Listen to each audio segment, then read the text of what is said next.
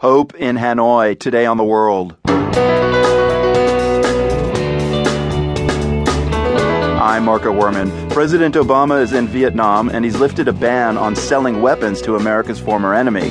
Eyeing China, this Vietnamese-American entrepreneur is pleased. With the additional support that potentially America hopefully provide, that will balance power, especially within this region. Plus, global aid groups get together to try and fix the entire humanitarian system. It simply cannot cope with the massive crises that are far more protracted and far more expensive than any agency is able to cope with on its own. And one man's fight against Kenya's corrupt politicians. Pigs are selfish, and our members of parliament are like pigs.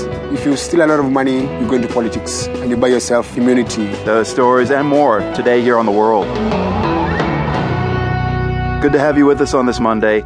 I can imagine that for several generations to come, Vietnam will be symbolic of a war that becomes a quagmire, the bloodiest U.S. conflict since World War II, with an outcome that did not ring a victory.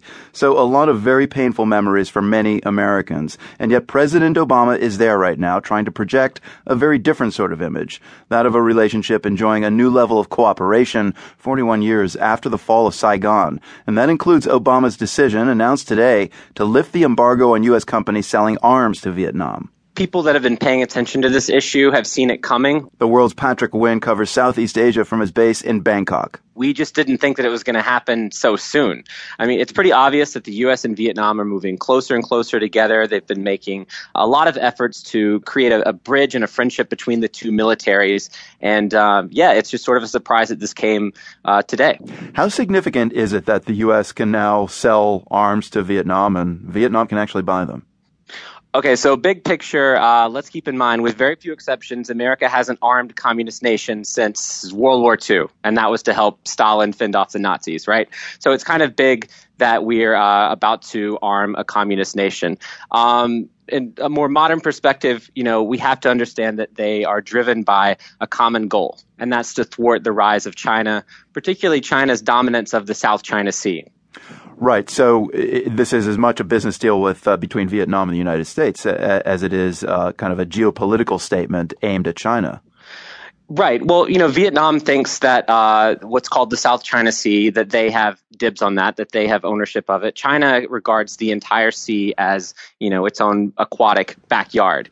And the U.S. would like to make sure that China doesn't dominate this really important waterway. So when Vietnam is thinking about defending itself, and that's what Obama said that the U.S. was there to do, to help Vietnam defend itself, well, defend itself against who? I think the answer is China.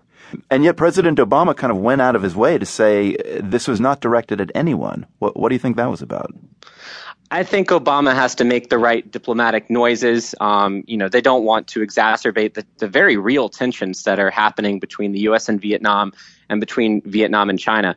China, to its credit, didn't blow its top. A Chinese official came out and said, well, the ban was based on an ideological factor stemming to the Cold War. That's over. So it does make sense that they would lift the ban. But, moving down the road in the future, I think this is going to heighten tensions for sure. Are you surprised Beijing didn't react more strongly?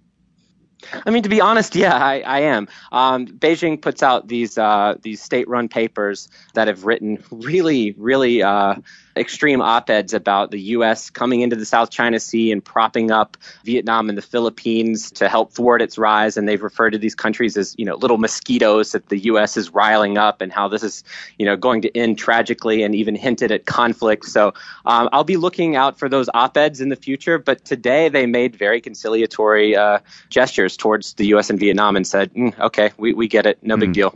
I know Human Rights Watch is not happy about the deal. Tell us why. Yeah, Human Rights Watch thinks that the U.S. gave Vietnam a gift with nothing in return. Human Rights Watch and other human rights groups has their eye on political prisoners in Vietnam. It's still a very authoritarian state, even if it's not so much a communist state.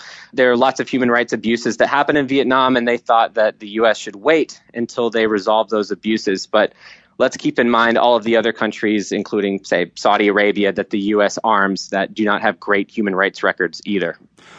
President Obama said each arms deal would be scrutinized carefully with human rights in mind, but I guess for Human Rights Watch and other critics, that's not enough of a check?